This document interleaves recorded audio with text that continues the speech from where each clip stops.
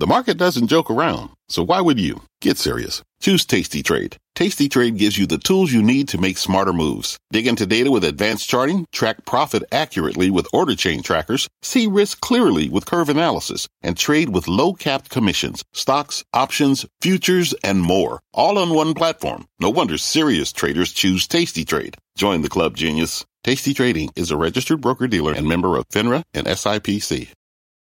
Homes.com knows that when it comes to home shopping, it's never just about the house or condo. It's about the home. And what makes a home is more than just the house or property. It's the location and neighborhood. If you have kids, it's also schools, nearby parks, and transportation options. That's why Homes.com goes above and beyond to bring home shoppers the in-depth information they need to find the right home. And when I say in-depth, I'm talking deep. Each listing features comprehensive information about the neighborhood, complete with a video guide. They also have details about local schools with test scores, state rankings, and student-to-teacher ratio. They even have an agent directory with the sales history of each agent. So when it comes to finding a home, not just a house, this is everything you need to know, all in one place. Homes.com. We've done your homework. My mission is simple: to make you money. I'm here to level the playing field for all investors. There's always a bull market somewhere, and I promise to help you find it. Mad Money starts now. Hey, I'm Kramer. Welcome to Mad Money. Welcome to Cramerica. Other people make friends. I'm just trying to make you some money. My job is not just to entertain you, but to educate and teach you. So call me at 1-800-743-CBC or tweet me at Jim Cramer. The Bears, they always get the benefit of the doubt. They just sound so much smarter than the Bulls, don't they? And we always treat the Bulls as lightweights. Drives me nuts how the Bears are treated with such reverence, when for decades they've given the absolute worst advice, but they will almost never admit it. They know nothing. So on a day when the Dow gained 152 points, S&P advanced 0.37%, NASDAQ declined 0.05%, I think it's worth asking why so many people in this industry act like the Bears are the only ones with gravitas, the only ones who really have something to say worth trusting. First off, it's easy to find super rich, super smart bears because they're naturally the most risk-averse group of investors. They've already made their money, so they have no need to take any risks. You only need to get rich once, right? Those bearish billionaires can afford to have total contempt for the stock market, probably where they made most of their money. And why the heck would they want to invest in something that could go down and down a lot, rather than parking their money in, say, municipal bonds? They are asymmetrical in their approach. The truly rich, and I mean the mega rich, tend to worry about only one threat, and that's inflation. Anything else they can live with, but inflation erodes the value of their billions of dollars. In particular, they're afraid of wage inflation because it means they have to pay people more. Someone making $15 an hour pre-pandemic might be making $30 now. That's actually the prices. I remember what it was like to live out of my car. An extra $15 an hour is life-changing. But from the perspective of business owners, those higher wages cut into their margins. The inflationistas love to argue that the real victims here are people who work for a living because so many of the goods they buy get more expensive. Oh, they're the victims.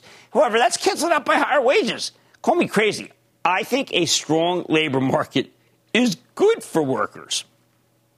The problem is the Bears have the strategic ability to grab the mic by virtue of the fact that so many of them are super rich and therefore adulated by the media.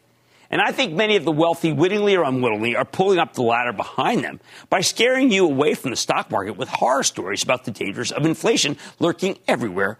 But it's more than that. They're also scaring you away from some of the best stocks in the market that really don't have anything to do with inflation at all. It's a group that I'm now calling TAN. That's right, TAN. Tesla, Amazon, and Netflix. Originally, I wanted to go with Ant, but that's also a huge fintech company in China with a stillborn stock. Chinese President Xi thinks they're too powerful. I tossed around that, too, but that sounded too much like Nordic American Tanker, one of the great stock disasters of our time. Well, the CEO is endlessly hopeful that tanker rates will go up, so the company will be in clover instead of bilge. So, TAN it is. I picked Tesla, Amazon, and Netflix because while I don't consort with hedge funds typically, the few times they've reached out to me invariably involved these three stocks and how they were going to zero. And by the way, you know exactly who I'm talking about when I say that you told me it's going to zero, you losers. Now, regardless of how you feel about Tesla's strong numbers tonight, and they were, don't worry, people are going to say they're not. I've dealt with those clowns. Or Netflix's numbers last night, those were weak too. Yet price target raised by 10 firms. More on that later. Or even Amazon's report next week. It's obvious that none of these stocks went to zero. If anything, they did the opposite. Because these are some of the most successful companies of all time. And they deserve to be. Yet rich and powerful people spent years coming on air and talking trash about all three. Amazon, just a Ponzi scheme. A company borrowing billions to become a national bookseller. I mean, how could that not end badly? Turns out they borrowed billions to become the world's best-run retailer with a huge cloud infrastructure business that's so good even its competitors use it. We had the head of Amazon Web Services on the show last week, and his division is so incredible, it can calculate numbers and patterns so quickly that Moderna used their platform to crack the code of COVID when they were coming up with a vaccine. Thanks to Amazon Web Services, they could do it in a few minutes rather than a few months. So much for a bookseller. How about Netflix? All right, this one was so easy to hate. A company that mails you DVDs and then wants to be something else. It's a record club, a business that's even more antiquated than movie rentals.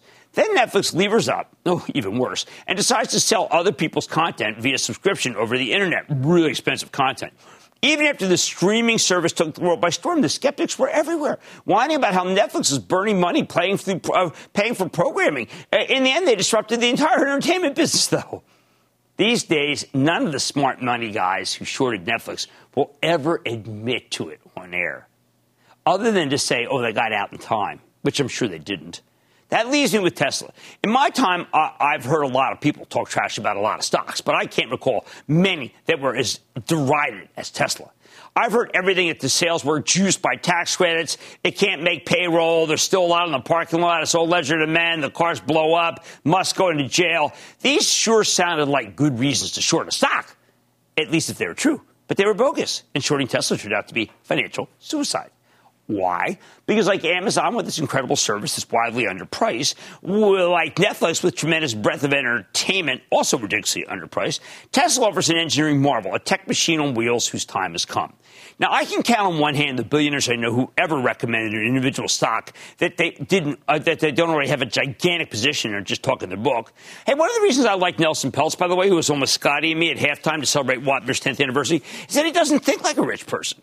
Peltz thinks like a young person, like someone who's still trying to make money. Somehow he's still hungry, and hungry for you. Hey, by the way, so is David Tepper, the owner of the Carolina Panthers, who is still trying to help the little guy with insight and humility. That guy's pure joy. But aside from those few notables, frankly, you don't want to take your cue from super rich money managers, super rich investors, super rich owners. Do you think it's a coincidence that so many hedge fund guys made giant bets against TAN and lost? I don't think so. The people behind those companies wanted to create wealth for their shareholders. They were willing to take huge risks for you in order to help you get rich along with themselves. If you held their stocks for long, that's exactly what you did. That's huge for the vast majority of people. But if you've already got $1 billion, it's meaningless, which is why they have no appreciation for these companies or their evangelical leaders. The bottom line, it's time to end this ridiculous charade of bearish billionaires who've been negative for ages being allowed to come on air and say everything they want about how bad things are, even as you've made so much more money being positive than they have in the last few years. You can't take investment advice from oligarchs, no matter how smart they sound, because they have a very different set of priorities and a very different agenda from you. And we need to stop pretending otherwise. Quentin in Georgia. Quentin. Jim, thank you so much for taking my call. It's all right. What's going on, Quentin? Well, I actually, Jim, just went to Palm Springs this past weekend, and I was in the airport, and I had this epiphany when I saw about 80% of the travelers wearing Lululemon. I know it's a great company, great management. They've got great pricing power. But I wanted to get your take on supply chain and also the price of cotton. And, well, look, it's a good question about supply chain. They've been very open about it and whatever problems they've had. And cotton, I know everyone's figured out about cotton, but cotton is not a reason to sell Lulu. I will say this. This group is out of favor right now. But the Lulu is the first one to buy. If it were to come down, say, below 400, I would buy some. Kim in Virginia. Kim. Hi, Jim. Thanks for taking my call. My pleasure. What's up? Yes, I have a question about Micron and 2.6. Well, here's the issue with Micron. I spoke with Sanjay Mehrotra today, the CEO, and every analyst in the book seems to decide that that thing is shot. And I think Mr. Mehrotra and I believe it isn't. I think there's 3-4 points down and a lot rest up. And it's much more than just DRAMs, for heaven's sake, and flash. Now, those two categories are going down in price, which means that DRAM, that MU will have a hard time making the quarter, which means it's not going up from here. But the big bet against it going down, I think, doesn't make sense at this level. All right, the bears always seem to get the benefit of the doubt, no matter how stupid they are. But please remember, bearish billionaires have a different set of priorities than most of us. And it doesn't necessarily mean that they're smart. Sometimes they were lucky. So be careful taking advice from them without thinking about that. Well, Mad Money tonight. As the world reopens, Qualtrics has plans to help businesses digitize and improve experience management. Doesn't sound like you know it. Don't worry. I'll explain it. So I'm checking in with the company's top brass to learn more about the mission.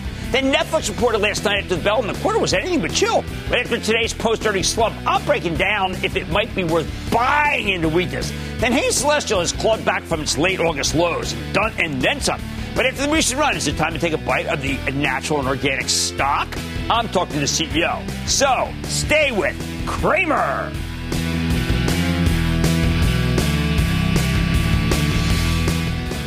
Don't miss a second of Mad Money. Follow @Jim Cramer on Twitter. Have a question? Tweet Cramer. #MadTweets. Send Jim an email to madmoney@cnbc.com or give us a call at 1-800-743-CNBC. Miss something? Head to madmoney.cnbc.com. Take your business further with the smart and flexible American Express Business Gold Card. It offers flexible spending capacity that adapts to your business. You can also earn up to $395 in annual statement credits on eligible purchases at select business merchants. That's the powerful backing of American Express. Terms apply. Learn more at americanexpress.com/business gold card.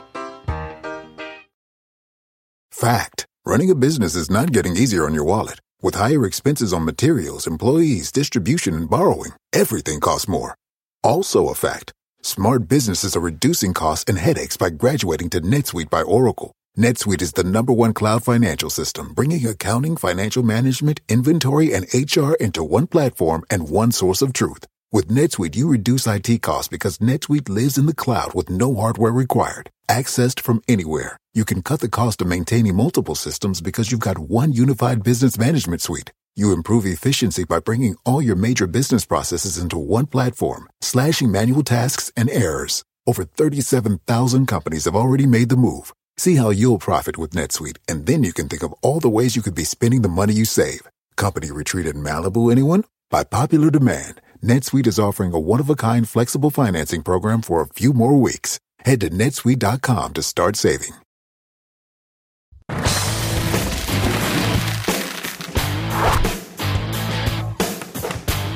Look at the stock of Qualtrics International go after the close. When this experience management software, don't worry, we're going to explain that in a second, company was spun off by SAP earlier this year. The stock quickly popped to the mid-50s before plunging to the mid-30s a couple months later.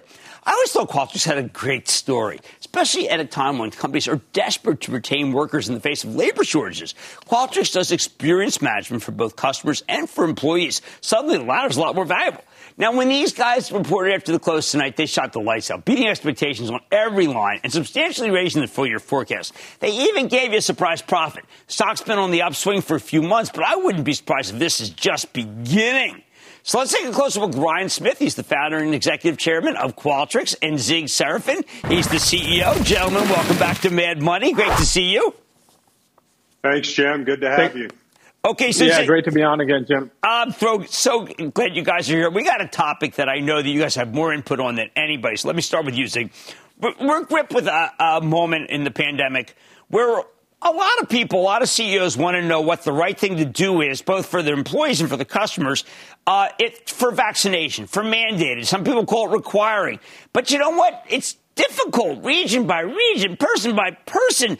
Zig, what do you are able to poll or tell people? I know you guys don't do the surveys. Those are out. That make it so that managers know what to do to get whatever is the right thing done. Well, thanks, Jim. And I'm going to let Ryan expand here a little bit. But let me start off just by highlighting a little bit about what's in our numbers. Q3, as you pointed out, it was an outstanding quarter for Qualtrics. What's driving this is that we're helping organizations capture, analyze, and then act on the data that they can't get anywhere else. And this is experience data, and this is just golden. And that's what's driving our results. I'm really proud of Q3 in particular because we had 49% subscription growth. We had 125% net retention rate. And what's going on behind this is more and more organizations are prioritizing investing in an experience transformation. They're doing it on Qualtrics. And that's because every company out there is competing for their customers in a world where switching costs are close to zero. But they're also competing for the best talent, especially in light of the Great Resignation. And so we're helping organizations deliver on personalized experiences. They're building deeper relationships at scale by understanding the people who matter most, which are their customers and the employees. And so these are relationships that are built on understanding, not putting information into a database. It's that's what people want. Is they want great experiences that keep you coming back for more. That's what experience management is becoming. And that's why it's becoming just as critical as a CRM system or as an HR system for a company. Yes, but Ryan, why don't you elaborate a little bit on vaccines? Yeah, because the reason I just start with the vaccines is because I want people to understand that experience management means, trying to figure out what people want. It's a catch-all title. But in this particular case, which is gripping the country, you guys really are the only single source of truth about what to do. And what is that single source, and how do you get it, Ryan? Yeah, so first, thanks to our incredible team and our customer base. Man, if you go back 20 years when we started this company out of nothing, it would have been a dream to be in the experience world and to be at the forefront of such an exciting time where experience is truly becoming the currency, Jim. It's the currency of business, and everyone's starting to realize that. There's not a CEO that I don't talk to, from George from CrowdStrike to Tim Cook, where everyone's going into this new world where they're saying, first of all, it was a lot easier to send people home than to bring them back to work. And there's a premium on getting it right. So what we're seeing is organizations mess up in a couple different ways. To start there, is they're trying to guess where people are at in the journey on wanting to come back, where they are in their vaccine decision making. And reality is that guesswork doesn't need to exist. You can actually use Qualtrics. You can measure, you can gauge the experience, and then understand as a leader or leadership teams how to actually bring people back based on the information you have and predict what's going to happen when you do that. Because getting people back into the building or developing your new future of work, whatever that is just the first step. Most of the time in product and innovation, people get it wrong. So it's really important that we're measuring and we're understanding the impact of the decisions we make and pulling people back into this new future, because there's not a company that's been through this before, so the data doesn't exist. I've always said that if the data exists, you Google it. If it doesn't exist, you got to Qualtrics it. Well, I like that verb. Zig, one of the things that is, I think our viewers are trying to figure out right now is, that's impossible. I mean, how can you, with an amazing acquisition like Clarabridge, how can you determine that a call with a customer is not going well or something needs to be done? What kind of algorithm? What needs to be? And I keep telling people, look, when you look at what Qualtrics does, when you go to the site, they measure and quantify things that you didn't think could be measured or quantified. I think this Clarabridge acquisition is precisely the kind of thing that people are trying to figure out. Wow, the customer service is better than I thought. If you go through that acquisition, it'll really help people understand why Qualtrics' number is so superb. Yeah, Jim, look, we acquired a company, Clarabridge, as you pointed out, a little over $1 billion acquisition. And it's a game changer. Let me give some context on this. So look, Qualtrics built the world's most powerful platform to ask people questions at the right time. But we know that people are sharing feedback everywhere, indirectly, right? They're sharing it in support conversations. They're sharing it in chat. They're sharing it in social media posts, product reviews, dozens of other places. So now Qualtrics can give our customers the best of both worlds. You can harness the indirect and the direct feedback not just the words that people are using, but also the emotion and the intent. Let me give you an example of that. There's an airline customer who we have who's getting let's say an error message when they're trying to change a flight on the mobile app. So when they call into the customer service, Clarabridge identifies the context of the conversation, the frustration that might be in the caller's words and the tone. And then Qualtrics identifies them as a premium flyer. And then with these insights, Clarabridge is able to trigger a free upgrade certificate to the user's account. So that's a combination of Qualtrics and Clarabridge working there right within the mobile app. So most importantly, if this turns out to be a common experience, Clarabridge can alert the company to the larger issue, provide the detailed information, and then Qualtrics helps to action that through our workflow system in the experience management platform. I love this. I mean, and by the way, a lot of this is available on the website. You can see they actually have transcripts of a call where someone's like too heated and the breath is too breathless. And there's a moment in the call where there's a breakup and you can tell the customer's angry and frustrated. Now, Ryan, it's all of these great things. Since I've seen you last, you picked up some very, very big customers, big visible customers who are happy to talk about what you do. Like DoorDash has been just a big find for you guys, right? It truly has. And we've been on for a couple quarters talking about different industries. And, if you look at DoorDash, we were powering the customer experience for DoorDash, really through the pandemic. And, they had incredible growth. And Tony's, been close to us on this side where they've been able to be nimble to adjust their offering from and through the customer experience. But what we're seeing is a broader trend where now people are saying, wait a minute, I can have my customer experience on the exact same platform that I'm running all of my employee experience. With the great resignation and everything that's going on, people are starting to standardize on Qualtrics from wall to wall. And George at CrowdStrike's no different. Because I wanted to ask you next about George. We had George on last week. I know you're close to CrowdStrike. That's a big customer win for you guys. Well, yeah, and look, what we're seeing is both DoorDash and CrowdStrike, these are the future companies of the world. Like, these are the innovative companies. And they're saying, hey, look, whether we're going from multiple products to single products to multiple products, whether we're, trying to understand what our experience is in the market. If you look in George's case, they're hiring a bunch of people. They're in hypergrowth mode. They've got to hire the world's security experts. Getting that right is important, and having a conversation and a dialogue with your people, with your constituents at scale is really only possible through Qualtrics. And so this is what we're seeing. This is why the growth is what it is. And people are saying, hey, this system, this platform that is experience management that Qualtrics is offering is as critical as anything else we have in the business. Well, I got to tell you, I think you guys, you're hitting it out of the park. I mean, there's so many new customers I'd love to talk about. I know you're at NBA, you own the Jazz or co-own, but good luck with you guys. You want Ben Simmons? I can make that happen. Hey, we're tipping off. We're tipping off tonight. It's a great start. We've been helping the NBA and a lot of the teams get people and fans back into the building, which is similar to their experience transformation. So we love it. Yep. We love you guys. Congratulations. I mean, I really think Zig Serafin, it is great to see you, CEO. Ryan Smith, best of luck tonight, Chairman. And again, I'm doing it Qualtrics on the 76ers, and it keeps coming out that Ben Simmons is angry. Maybe you can help me there. Because it's way over my pay grade. Thank you, gentlemen. Great work today. Jim. Great Fantastic. Everybody's back after the break.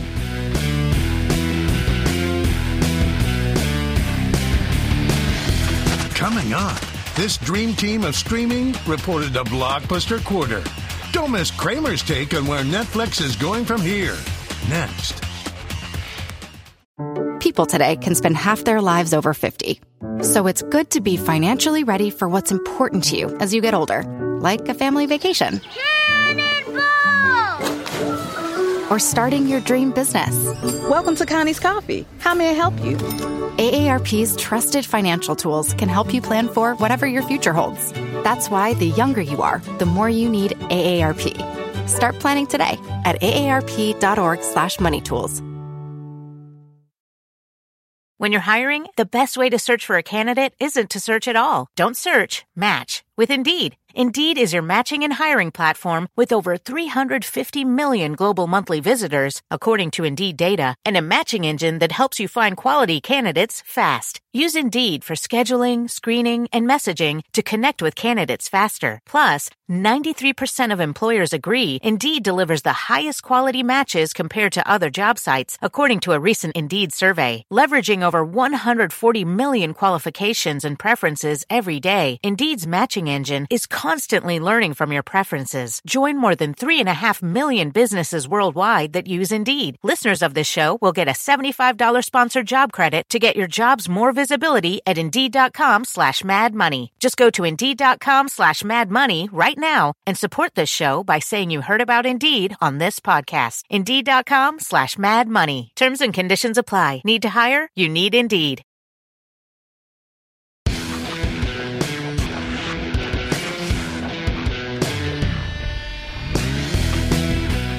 Why did the stock of Netflix get slammed today, even though it reported a seemingly excellent quarter last night? Well, why does anything sell off on good earnings? Usually, it's because the stocks run too much going into the numbers. From the end of July through last night's close, Netflix had rallied more than 23%, making it the best performer in FAANG by a 4-to-1 margin. Remember, the stock spent the first 6 months of the year trading sideways as Wall Street dumped the stay-at-home entertainment names and swapped into reopening plays. But that meant Netflix was like a coiled spring if we got any good news from them. And starting during the summer, we got tons of it. This is one of those few companies that really benefit from the Delta variant because it meant people were stuck at home again. Plus, there was a ton of excitement about Netflix's current lineup. They've got the rights to Seinfeld about 3 weeks ago, and they've had a stunning success with Squid Game, the South Korean sensation that cost them next to nothing to make. But when everybody's excited about a stock, that raises the expectations, which is why so many people sold the news today, even though I generally like the quarter and 11 different firms raised their price target. Okay, not perfect, still very strong. So when I see Netflix down nearly $14 today, I think you should buy this dip because this story is just too good to ignore. You're getting a second chance. All right. Now, look, the headline numbers were solid, although they're not the most important piece of the puzzle. While Netflix gave you an inline revenue number, their earnings came in much higher than expected. They made $3.19 per share. Wall Street was looking for only $2.56. Remember, we just looked for losses and nothing else from these guys? However, the real key metric here has always been subscriber growth. These numbers stalled earlier this year, which is one of the reasons the stock had such terrible underperformance. Management spent a lot of time talking about how COVID has pulled forward demand, meaning they had tons of signups last year, and that's eaten into their ability to bring in more people this year. The last time Netflix reported, they had 1.5 million net subscriber additions, which was better than expected, but only because management had given you a very cautious forecast the previous quarter. This time, though, they had a spectacular 4.4 million net subscriber additions worldwide. That's much, much better. What's changed? All right, in his letter to shareholders, CEO Reed Hastings gave you a compelling explanation. There was a COVID gap. Last year, they still had tons of new content from before the pandemic. But in the first half of this year, those COVID-related production delays meant that they had less exciting new programming. Remember, they didn't even talk about interesting programs at the end of the quarter. Now they sure did again. All those problems are in the rearview mirror, and it's boosting their subscriber numbers.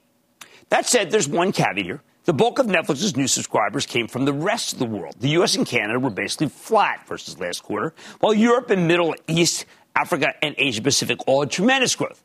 I don't love that the business seems to be topping out in North America, but I prefer to take a glass half full approach because Netflix is absolutely killing it overseas, and they want to be a worldwide company. They are a worldwide company.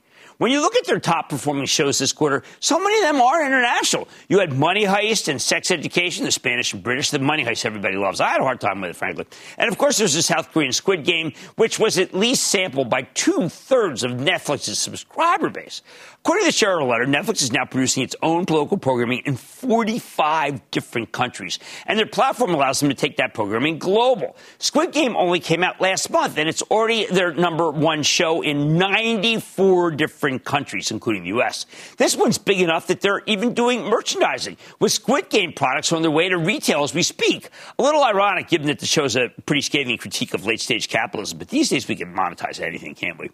I think they've got a brilliant formula here. They spent a little money producing shows that are very popular in their home countries. Then every so often, one of those shows turns into a global sensation, and they make a fortune. Ugly Duckling here, Swan there.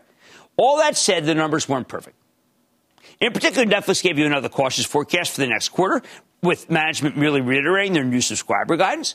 It's hard to get a read on this because they're usually pretty conservative. But it's worth noting that the analysts all turned on Disney for an alleged slowing in Disney. Plus, they didn't see that at Netflix. By the way, the Charitable Trust owns Disney. We've been putting out pieces for Investment Club regularly. You should read them. We think it's the right place to buy. So what's the right way to evaluate this thing? Like I said, this has been a subscriber growth story for over a decade. But over the next few years, that could change as Netflix is running out of room to expand in North America. Going forward, I think Wall Street will increasingly focus on monetization. Companies' margins have been on the upswing. And on the conference call, CFO Spencer Newman said that they plan to grow their margins at roughly 3 percentage points per year on a multi-year basis. That's extraordinary. Now, Netflix also has plans to branch out beyond streaming video, and if they can pull it off, hey, they're going to have a much larger total addressable market. For example, over the summer, they started making investments in video games. They even bought their own studio. This is a longer-term project that could take many years to play out, but their goal is to take over gaming the same way they've taken over TV. On the call, they mentioned how all sorts of Squid Games content's been popping up on Roblox. That's a platform where people can basically design their own games. And it sure sounds like they want a piece of that action. Really cool if they bought Roblox. Not going to happen. Which brings me to the next piece of the pie, merchandising. They're putting together fan events like Disney, and they're working on selling little tchotchkes for their most popular content. Swag. So this is swag. Now, let me tell you, I don't really like that idea. But, Hastings mused about how in 3 years, when the next sensational Squid Games come out, they want to have related gaming options as well as consumer products that they could sell right out of the gate. I guess so. Again, just like Disney. I like it. I'd rather have them license it. Of course, not everyone agrees. Deutsche Bank hit the stock with a downgrade today from buy to hold, although that was mostly valuation call. They actually liked the quarter, and they sounded fairly bullish about subscriber growth next quarter. But they think it's already baked in, given the 25% run since mid-August. I think that's wrong. The quarter was a wake-up call for anyone who was sleeping on Netflix's international business. As for the stock's recent rally, you got to remember, that was just playing catch-up to FANG. The bottom line, when you see Netflix pulling back after a very robust set of numbers and lots of price target boosts, where management laid out a compelling long-term strategy, you need to look at it as a gift. A gift to buy, not sell. Angelo in Pennsylvania. Angelo. Hey, Jim. Angelo. With this stock crossing over its 50-day moving average and earnings due on the 26th, is it time to get a position started on Twitter? I'm worried about Twitter. You see, by the way, that there's stories, of course, that PayPal may be buying Pinterest. That's because Pinterest is sweet. I think Twitter's gotten to be, frankly, just too nasty, too ugly, too vicious, too horrible, too nightmarish, too disgusting. Otherwise, it's okay. Look, at a Netflix pullback as a gift, it is. It's just a gift. Don't stare at it, take it. Now, much more men might add, including Mike Sousa with Hain Celestial. This one's interesting. Packaged food company demand is waning, except for these guys. I'm going to get a read on the space with the CEO. Then we have a battle between the stay-at-home stocks and the going-out stocks. And so I'm discussing which cohort could prevail as the country continues to reopen, and I think you can make you some money. Plus, all your calls rapid-fire tonight's edition of the Lightning Round. So stay with Cramer.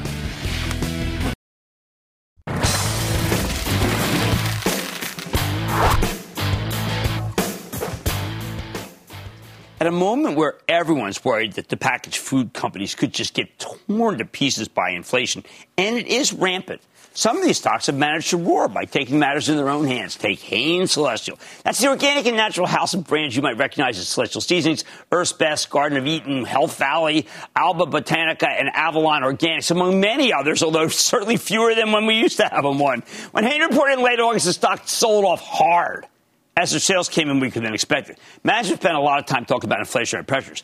But by late last month, though, the stock had erased all of its losses and then some. Then management held a very bullish investor meeting, really good. It's on tape. You can listen to it. You can watch it, where they rolled out some very achievable long-term growth and margin targets that helped push the stock up to its highest level since March. Maybe the key here is that Hain's got a powerful turnaround story that trumps anything about inflation. They're trimming the fat, narrowing their focus for years. These efforts are now paying off. So could the stock have room to run? Let's check in with Mark Schiller. He is an old hand in this business, a turnaround artist, and he's president and CEO of Hain Celestial. Get a better sense of where his company's headed, but also where it's been. Mr. Schiller, welcome back to Mad Money. Thanks for having me, Jim. All right. So, sir, a lot of people who are tuning in only knew of Hain Point 1.0. Growth at any cost. Complexity encouraged. Growth driven by M&A. Productivity deprioritized. All brands equal. We've now done Hain 2.0, where you got profit growth, simplification, divest for coherence, productivity for profit, and now we're in Hain 3.0. And I think Hain 3.0 is very exciting, and I want you to tell us about it. Sure. So we are moving from a phase where we really were resetting the foundation and turning from a holding company into an operating company. And now we're going back to focusing on profitable growth. And we are, you'll remember, we've sold off 23 out of 55 brands over the last 2 years. And so we have a very strong portfolio of brands. And the brands that we've targeted for growth, which are about 80% of our profits and 75% of our sales, they're growing about 15 to 20% on a versus the pre-pandemic. And even on a one-year basis, they're growing double digits. So there's terrific brands in high growth categories, and we are very well positioned. And so we're excited about the growth potential. We're now moving back to investing and trying to turbocharge that top line profitably. All right, let's take a case study. Brand a lot of people know, Earth's Best. Where was it 3 years ago, and where's it now? So Earth's Best was our biggest brand when I got here 3 years ago, and it had a 2% EBITDA margin. So it was a huge brand that made no money because it had been overextended. So we proactively exited a whole number of segments. We were in pizza bites and chicken nuggets and diapers and wipes, and we consolidated to the core business.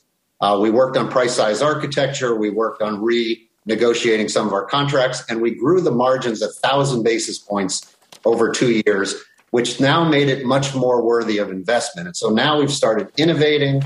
We've started adding marketing dollars, and the business since March of this year has been up over 20% now that we're investing again. So you've got a very profitable business with very high growth, where before you had a stagnant business with no profitability. So it's a really good kind of poster child of what the strategy was intended to do. And we're now going to extend that to a lot of other brands. When I look at what I like baby food, I like snacks that don't make me fat, and I like plant-based meat.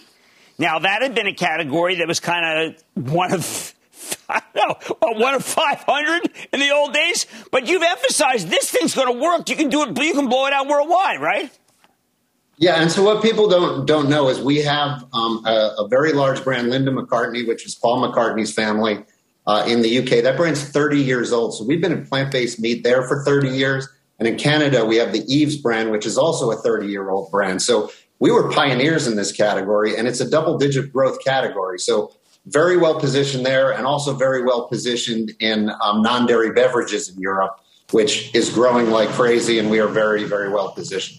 Well, I mean, the non-dairy is amazing. I mean, a lot of people, I remember when your predecessor came in, they would have like coconut milk, and then but also would have like something made of oats, and then there would be like a yogurt. But in reality, I mean, there is method to the madness as you got it now. Non-dairy is gigantic, and only one company, Oatly, is doing it right.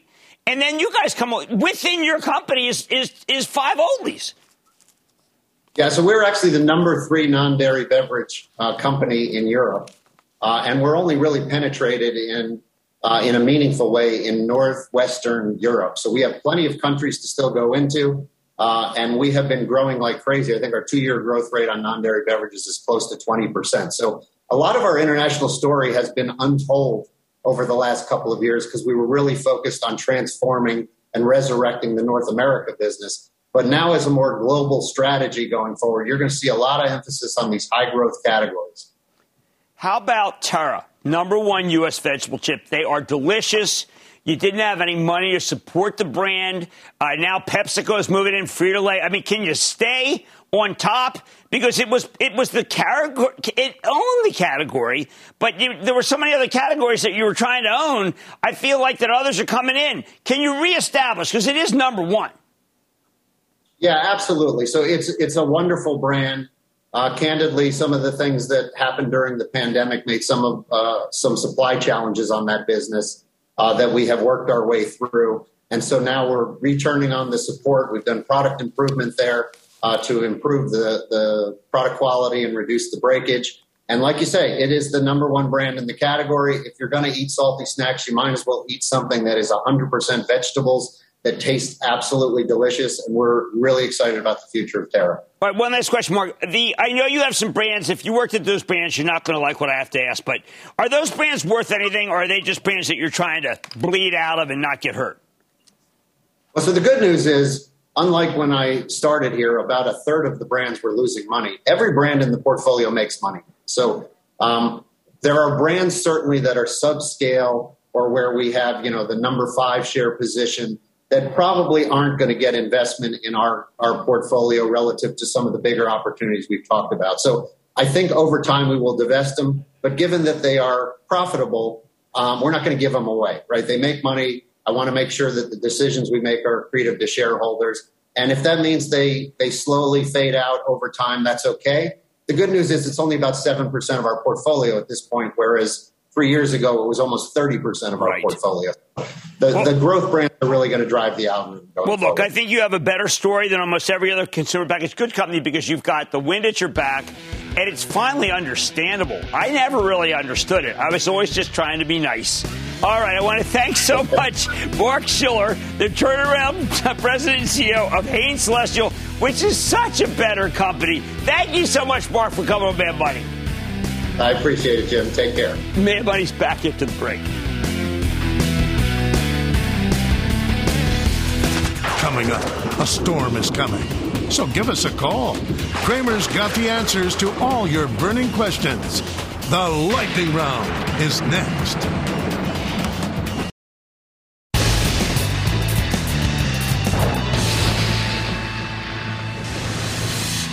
It is time. It's time for the lightning round. And then the lightning round is over. Are you ready, Ski Dad? Time for the lightning round. Let's start with Brian in California. Brian. Booyah, Jim. Wow, I like that. It's a great way to start the lightning round. What's going on? I'm calling in about a stock that I don't think has got enough attention. It was profitable when it IPO'd in May. It's direct to consumer, founder-led. When I go to work in the ER, if 9 out of 10 people are wearing it, I'm calling in about the Lululemon of healthcare apparel, FIGS, F-I-G-S. I think it's kind of interesting, to tell you the truth. I think it's just kind of an interesting idea. It's a little quirky, but so is Crocs. I'll go for it the same way I went for Crocs. Let's go to D'Arenzio in Maryland. D'Arenzio. Jim, it's D'Arienzo. Greetings from D'Arienzo, sorry about that mispronunciation. How are you? No worries. How are you doing? Well, listen, big shout out to my girls, Emmy and Lily, who love your show. Jim, I want to get your thoughts on ticker INDI. And I like that. It's an automobile semi, but I have to tell you, I'm going to see that and tell you that I think on semi is even better. That's the one you should be in. Let's go to Brain. It might be Brian. Brain in New York. Brain. Jimmy Chill, MP Materials has held up pretty well since de-SPACing. What do we think on MP? You know, look, people desperately want a rare earth play. It is the rare earth play that is kind of a diamond in the rough. It's got some great facilities left over from previous management, but it still needs to do more. It needs to be able to get away from China. Let's go to Matthew in Ohio. Matthew. Booyah, Jimmy Chill. Booyah. My question is about Veritiv, VRTV. I bought this at about $12 a share. Today it closed at $102. I think it's going to continue to go higher. The company has a new CEO. It seems like it's turning things around. Thanks for taking my call. You know, it is. It's good. I like it more than International Paper. I mean, it's a good packaging company without... now, it's had a very, very big run. It's up 400%. So let's be careful, but it's a good company. Let's go to Paul in Florida. Paul. Hey, Jim, booyah to you. Booyah. Anyway, I got a question in reference to App Harvest, APPH. I burned so many younger people when I had them on. I mean, it was just a feel-good story. But it's a lesson. It's actually a learning lesson for me that just because it's a feel-good story doesn't mean it can't go down 65% and gaff a lot of people. And that's exactly what it did. Because it may not be as viable as I thought. Let's go to Kevin in Illinois. Kevin. Hey, in the great city of Chicago. Love you, Jim. I wanted to know your opinion on an e-commerce startup, or it's not a startup, it's a new company, VTEX, VTEX. I don't know that. I don't know VTEX. No. I got to learn more about them. Maybe it's the next Amazon. Maybe it's the next Alibaba. Can't really tell. Let's go to Dave in New York. Dave. Hi, Jim. Longtime viewer, first-time caller. Thank you. XL Fleet, not your fault that we bought in. We make our own decisions. You know, I had them on. Once again, just like that Parvis, I had them on. Did I savage them and make them bleed? No. I had them told the story. I said the story sounded okay. It wasn't okay. And it's hurt a lot of people. Again, so let's beat these in my head. App Harvest and XL Fleet were two that I had them on. I should have said, you know what, guys? I don't think you have it. And I didn't. Let's go to Robert in Texas, please. Robert. Hi, Robert. Hi, Jim. Robert here from Dallas, Texas. I got ticker symbol CE here. I've been holding since 146. See, prices going up and up and up. And I got to tell you, my friend, I tell you, I saw a really good piece by Frank Mitch from Fermium the other day. That's a winner. And it's still very inexpensive. And that, ladies and gentlemen, the conclusion of the Lightning Round. The Lightning Round is sponsored by TD Ameritrade. Coming up, will the Zoom boom yield secular space to a restless rabble of jet setters? Cramer's got the answer. Next.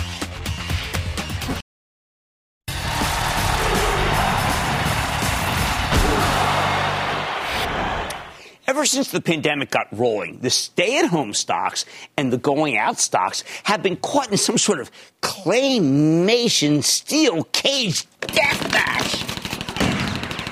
I call it a beyond Thunderdome situation, but in an effort to stay current, let's say it's more like a Squid Game.